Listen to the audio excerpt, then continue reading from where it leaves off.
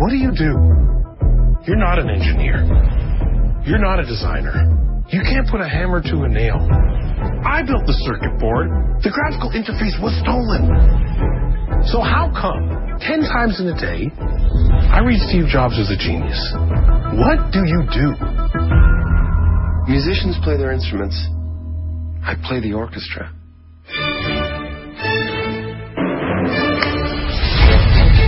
I hear you've been worse than usual this morning. I didn't think that was possible. It's a system error. Fix it. Fix it? Yeah. We're not a pit crew at Daytona. This can't be fixed in seconds. You didn't have seconds. You had 3 weeks. The universe was created in a third of that time.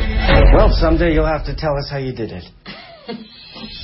I'm begging you to manage expectations out there. You see how this reminds you of a friendly face? It's warm and it's playful and inviting and it needs to say hello. If you keep alienating people for no reason, there'll be no one left for it to say hello to. Your Apple stock was worth $441 million, while your daughter and her mother are on welfare. She's not my daughter! You must be able to see that she looks like you. You're issuing contradictory instructions. You're insubordinate. You make people miserable. Even if that were true, doesn't sound that diabolical to me. We've spoken to the fire marshal and the building manager. They're going to come in and tell everyone to leave. If a fire causes a stampede to the unmarked exits, it'll have been well worth it for those who survive. The board believes you're no longer necessary to this company. I sat in a garage and invented the future because artists lead and hacks ask for a show of hands. You're going to end me, aren't you? You're being ridiculous. I'm going to sit center court and watch you do it yourself. Make everything all right with Lisa. Fix it.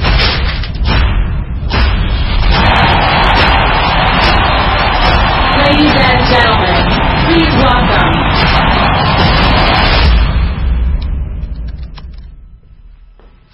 That's just the latest in a series of movies and books about the life and work of Steve Jobs, who I'm sure you all know was the driving force behind the technology company Apple.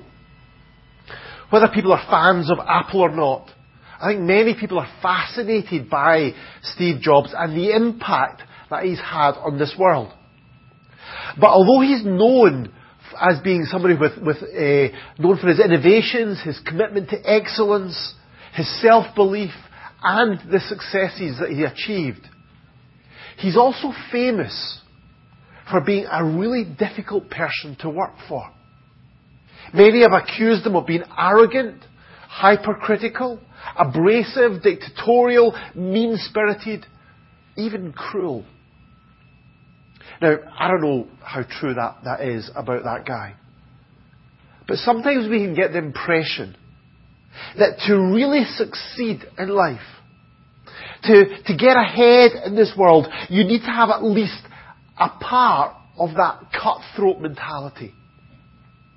That if you're really going to succeed, that you need to be willing to walk over some people. You need to discard those who are struggling. And be ruthless in the pursuit of your goals.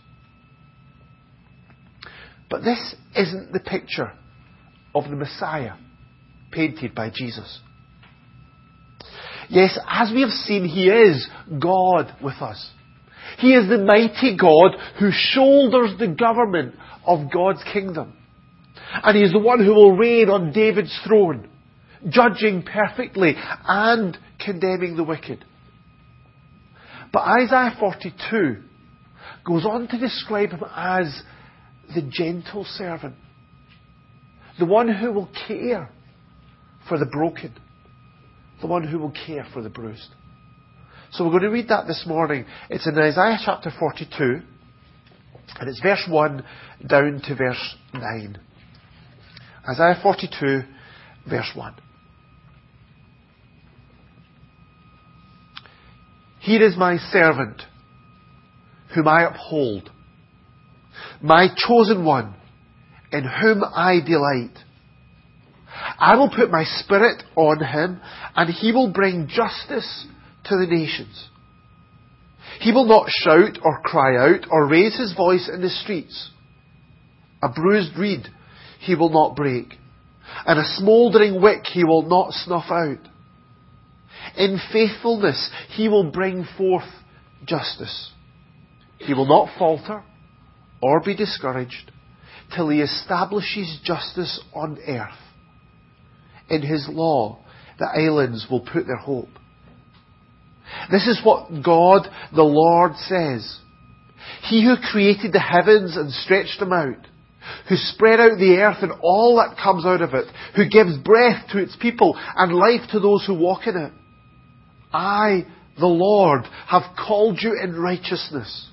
I will take hold of your hand. I will keep you. I will make you to be a covenant for the people and a light for the Gentiles, to open eyes that are blind, to free captives from prison, and to release from the dungeon those who sit in darkness. I am the Lord. That is my name. I will not give my glory to another or my praise to idols. See, the former things have taken place, and new things I declare. Before they spring into being, I announce them to you. Over the past 3 weeks, we've looked at 3 prophecies of the coming king given to Isaiah in the time of King Ahaz. But the context of this prophecy that we've just read is the reign of his son, Hezekiah. Now, in many ways, Hezekiah was a much better king than his dad. But he still brought disaster to his nation. If you were on a church weekend away, hopefully you remember at least a little bit about some of the events of his reign. Remember in Isaiah 36 and 37, that records the Assyrian attack on Jerusalem and God's miraculous deliverance in answer to Hezekiah's prayer. Then Isaiah 38 records Hezekiah's illness, when he was told he was going to die, and then he prayed, and God again miraculously healed him in response to his prayer.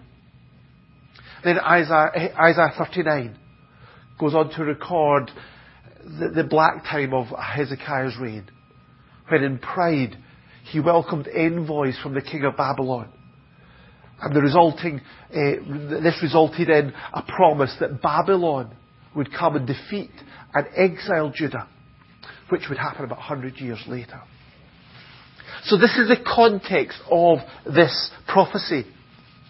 In the context of this coming disaster from Babylon, Isaiah brought a message of hope. Babylon, yes, they would come, they would exile the people, but eventually they would be defeated by God's chosen instrument, by a guy called Cyrus, the king of Persia.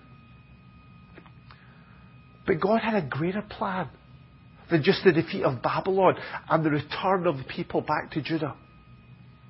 And for this greater plan, God was going to bring someone else.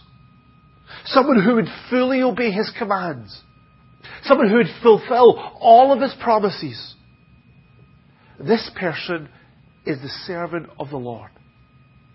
And what we've read is the first of 4 servant songs that we find in Isaiah about him, describing his mission and describing his ministry. Now, there is some debate about who this servant is. Some think it's Cyrus, that coming king of Persia. Others think it refers to Israel itself, as one of the names for the nation is the servant of the Lord. Still others people suggest it's Isaiah himself or one of the other prophets. But I think if we read through this passage, I think we get an idea of who this really is. Isaiah doesn't identify him here. He just says, "Here is my servant." He declares his relationship to God, that he belongs to God. And that's because he was chosen by Him. God says, "He is my chosen one, and that I have called you." He's the one called and appointed by God as a servant to accomplish His plans. Now, of course, God can work through a whole range of different people, even people who don't believe in Him. That guy Cyrus, he was one of those. The Lord says about Cyrus in Isaiah 45, "I summon you by name and bestow on you a title of honour, though you did not acknowledge me. God was going to work through King Cyrus, the king of the Persians, to send his people back from exile, even although Cyrus was not a believer. Even although Cyrus was not somebody who worshipped the one true God. But this wasn't the case with the servant. The Lord didn't only choose him, He also delighted in him. He is my chosen one in whom I delight. I think this all points to who this servant really is. Maybe you remember at Jesus' baptism, heaven opened and a voice declared, "This is my Son, whom I love. With him I am well pleased." And then on the Mount of Transfiguration, another voice, a voice again came from the cloud and declared, "This is my Son, whom I have chosen. Listen to him." Jesus is the ultimate one who belongs to God, who was chosen by God, and who pleases God. And I believe that He is the ultimate fulfillment of this servant song. In describing Jesus' ministry, Matthew says this: "This was to fulfill what was spoken through the prophet Isaiah. Here is my servant whom I have chosen." And then goes on to quote from Isaiah 42. So Matthew quotes Isaiah 42 and says it's talking about Jesus. So we can be sure that this prophecy is ultimately fulfilled by Jesus. He is the ultimate servant of the Lord. And so as we've read through this servant song, it describes to us Jesus' mission. It says here in verse 1, He will bring justice to the nations. He will bring fairness, righteousness to this world. He will come and establish God's rule and reign on earth. And amazingly, this is not just for a few people in Israel, but this was also for the non-Gentile, the non-Jewish nations, the Gentiles. In fact, His mission will establish God's justice in the remotest parts of this world. In His law, the islands will put their hope on God. Will put their hope. It's that estimation of, or that description of the islands as being the remotest parts of the world. That they too will put their hope in His teaching. And He will do this through revealing God's truth.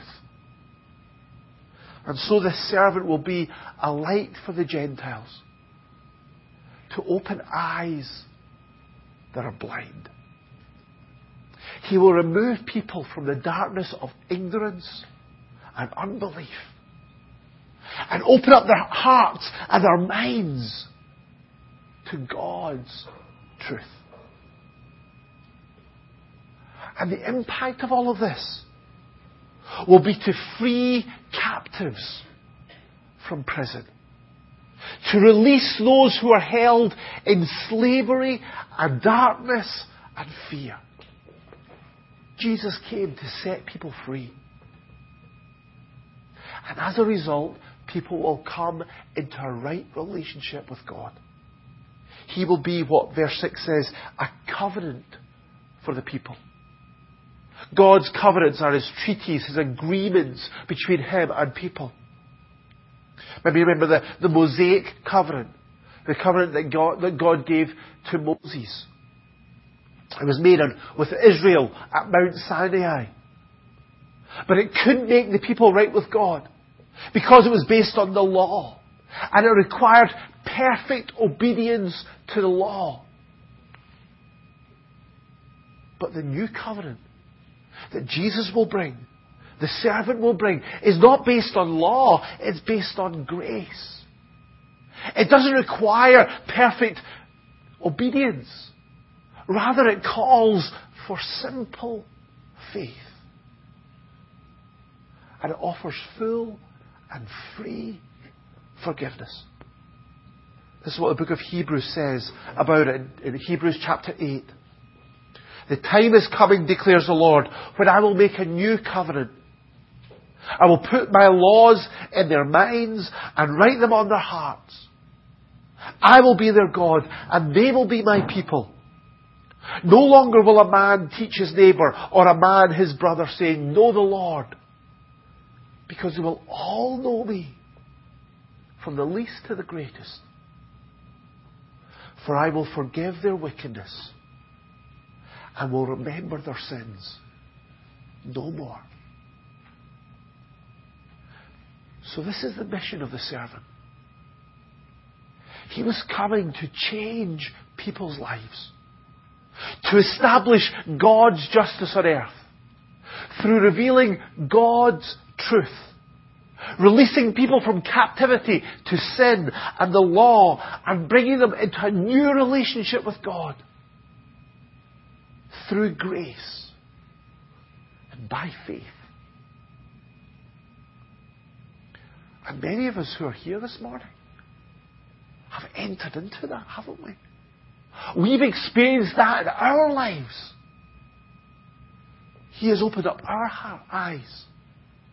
He's released us from sin. He's adopted us into God's family. And it's all just simply through our faith in Jesus. And God continues to offer this to anyone. Romans 10 and 13. Everyone who calls on the name of the Lord will be saved. Everyone. Doesn't matter what they've done or what they haven't done, who they are, what their background is. This morning, if you haven't already, if you come and you just put your trust in Jesus, if you call on His name for salvation and forgiveness, then all of these blessings will be yours. Every single one of them. They don't depend on what we do. They just simply depend on Jesus' perfect mission and His completion of that.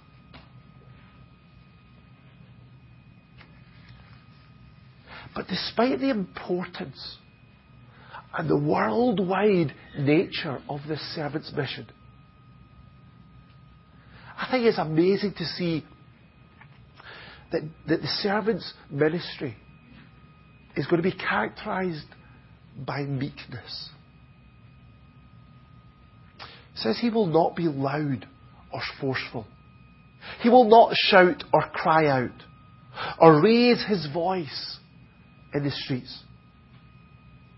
There are many people who want to make a lot of noise about their abilities or achievements, who are eager to advertise themselves, who are willing to shout others down so that they can dominate the situation. They do this believing that this will be most effective in getting their name known and their message across. So they shout at us. But Jesus didn't minister like that. Jesus didn't yell at people at the top of His voice.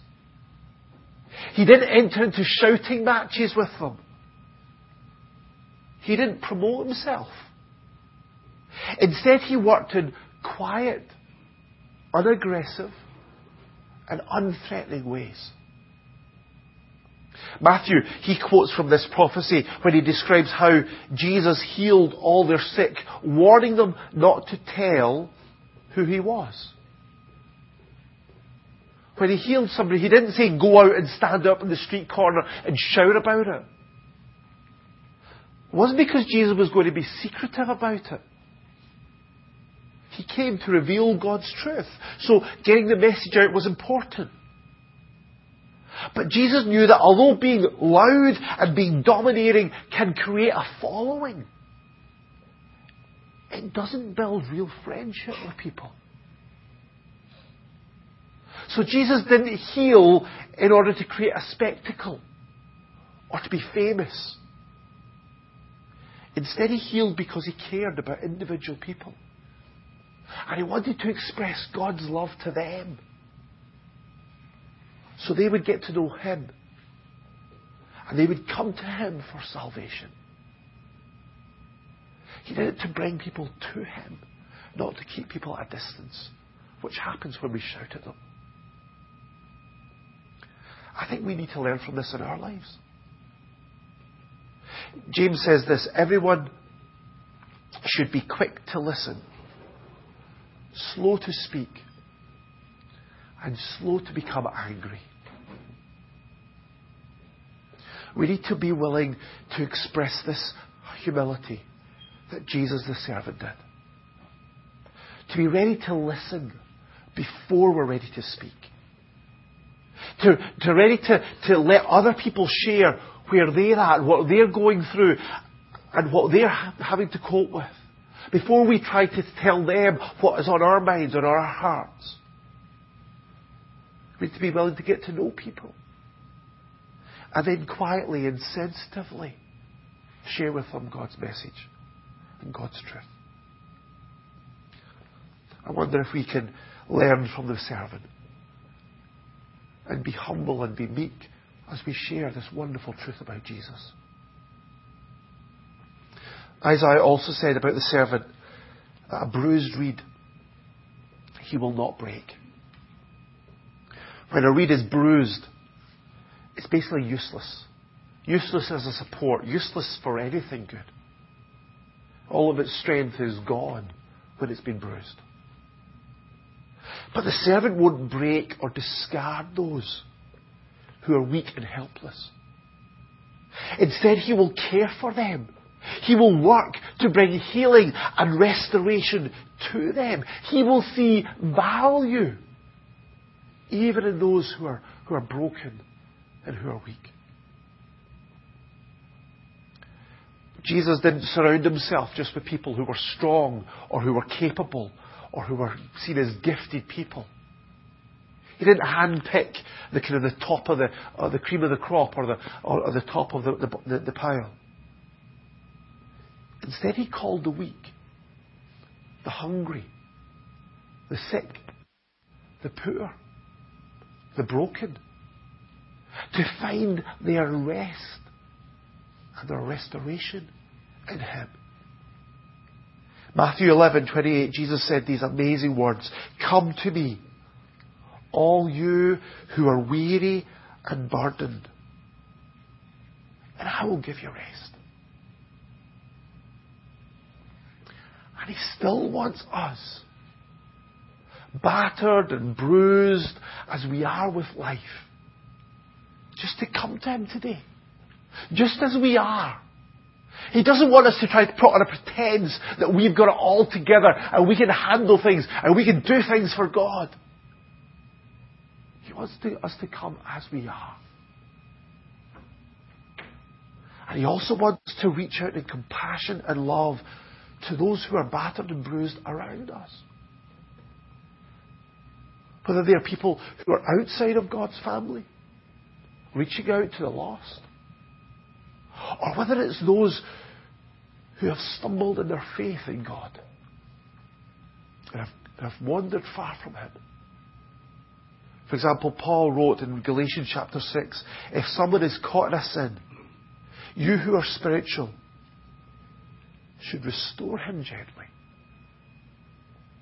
That gentleness, that compassion to those who are bruised, to those who are battered, to those who are broken. Isaiah also said, a smouldering wick he will not snuff out.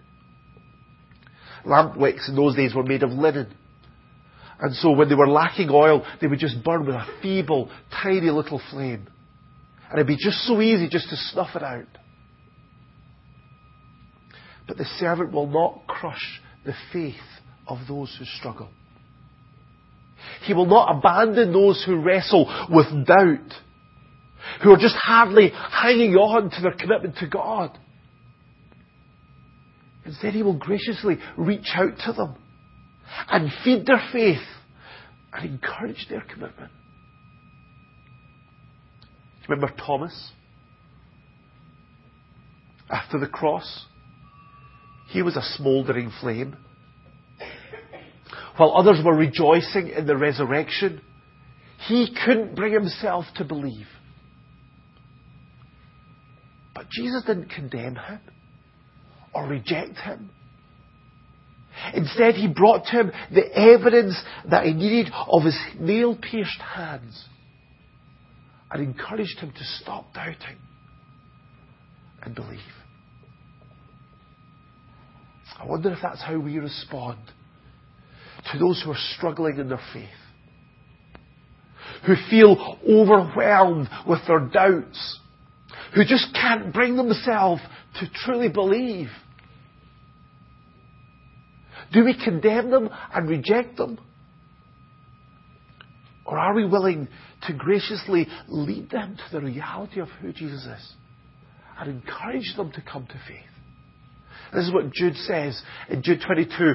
Be merciful to those who doubt. We are not supposed to be in the business of pointing the finger and condemning those who struggle in faith or who struggle with doubt. We are supposed to be the one who gets alongside them to help them as much as we can and to encourage them to faith.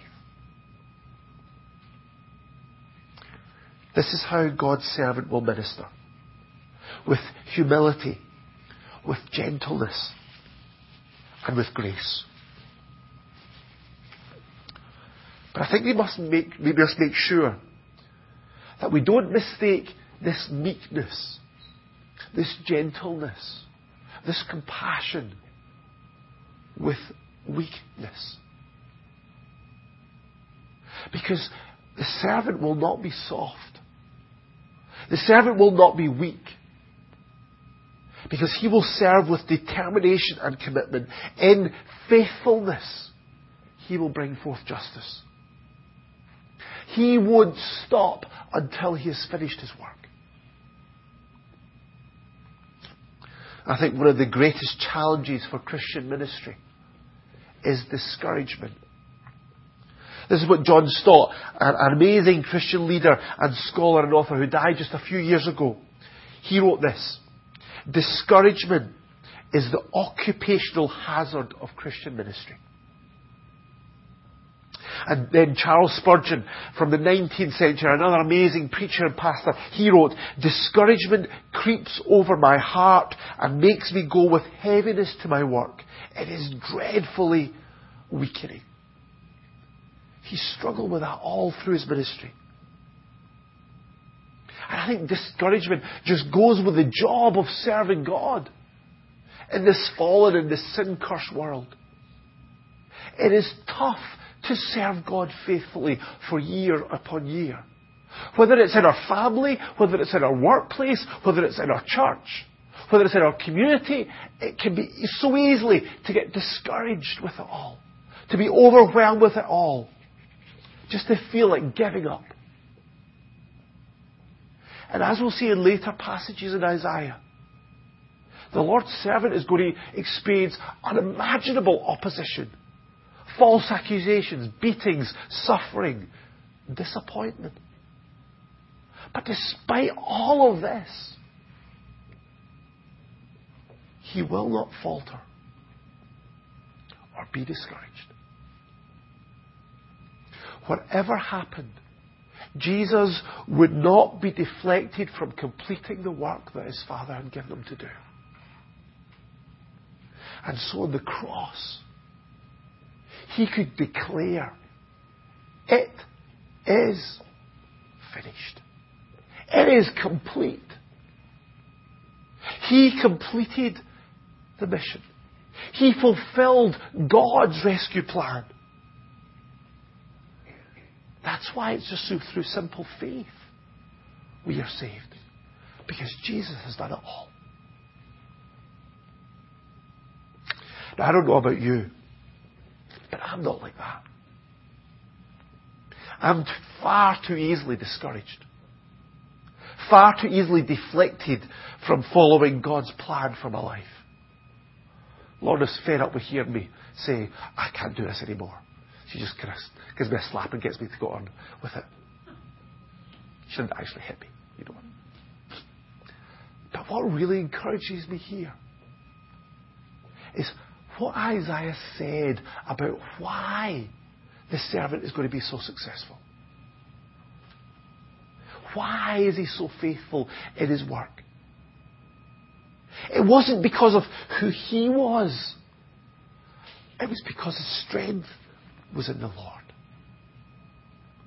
The Lord declared that the servant is the one whom I uphold.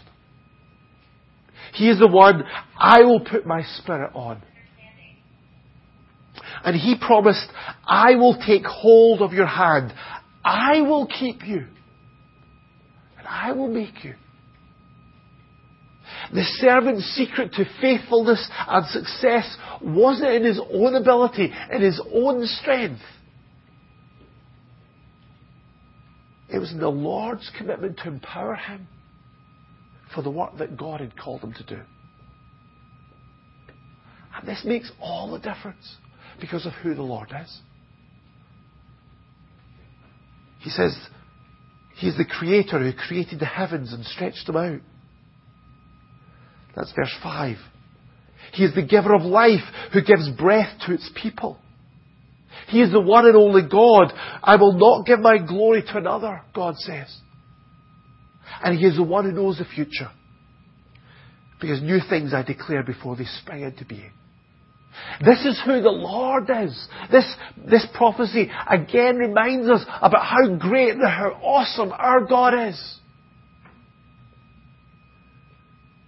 And so when He promises to uphold the servant, when He promises to keep him, to give him the strength to complete the work that He's given him to do, that means the servant will be successful no matter what. No matter what opposition he faces. No matter what obstacles he has to overcome. And that's the same in our life too. If it was up to us to live this life for God, if it was up to us to serve God with all of our heart, as we were singing just before, then none of us would have any confidence in that. None of us could cope with the challenge of the opposition, or just the struggles of serving God, or the struggles that we face of just seeing the disappointments in our ministries. None of us could do it in our own strength. But we can trust in the Lord, the Maker of heaven and earth, because He will keep us. He will hold us in His hand. He will empower us. And He will lead us on. And He will complete the work that He has begun in our life. So this is the confidence that we can have in our lives. We might be tempted to think that to succeed you need to be like Steve Jobs. Aggressively pursue your own goals. Ruthlessly use and discard others. But it's not true. God wants us to be like His servant. Committed to fulfilling God's call in our lives. Speaking God's truth in love and humility. Reaching out in gentleness and grace to those who are weak and those who are struggling. And depending on His power, through His Spirit, to give us the strength and the endurance and the perseverance and the faithfulness to complete the work that God has given us to do.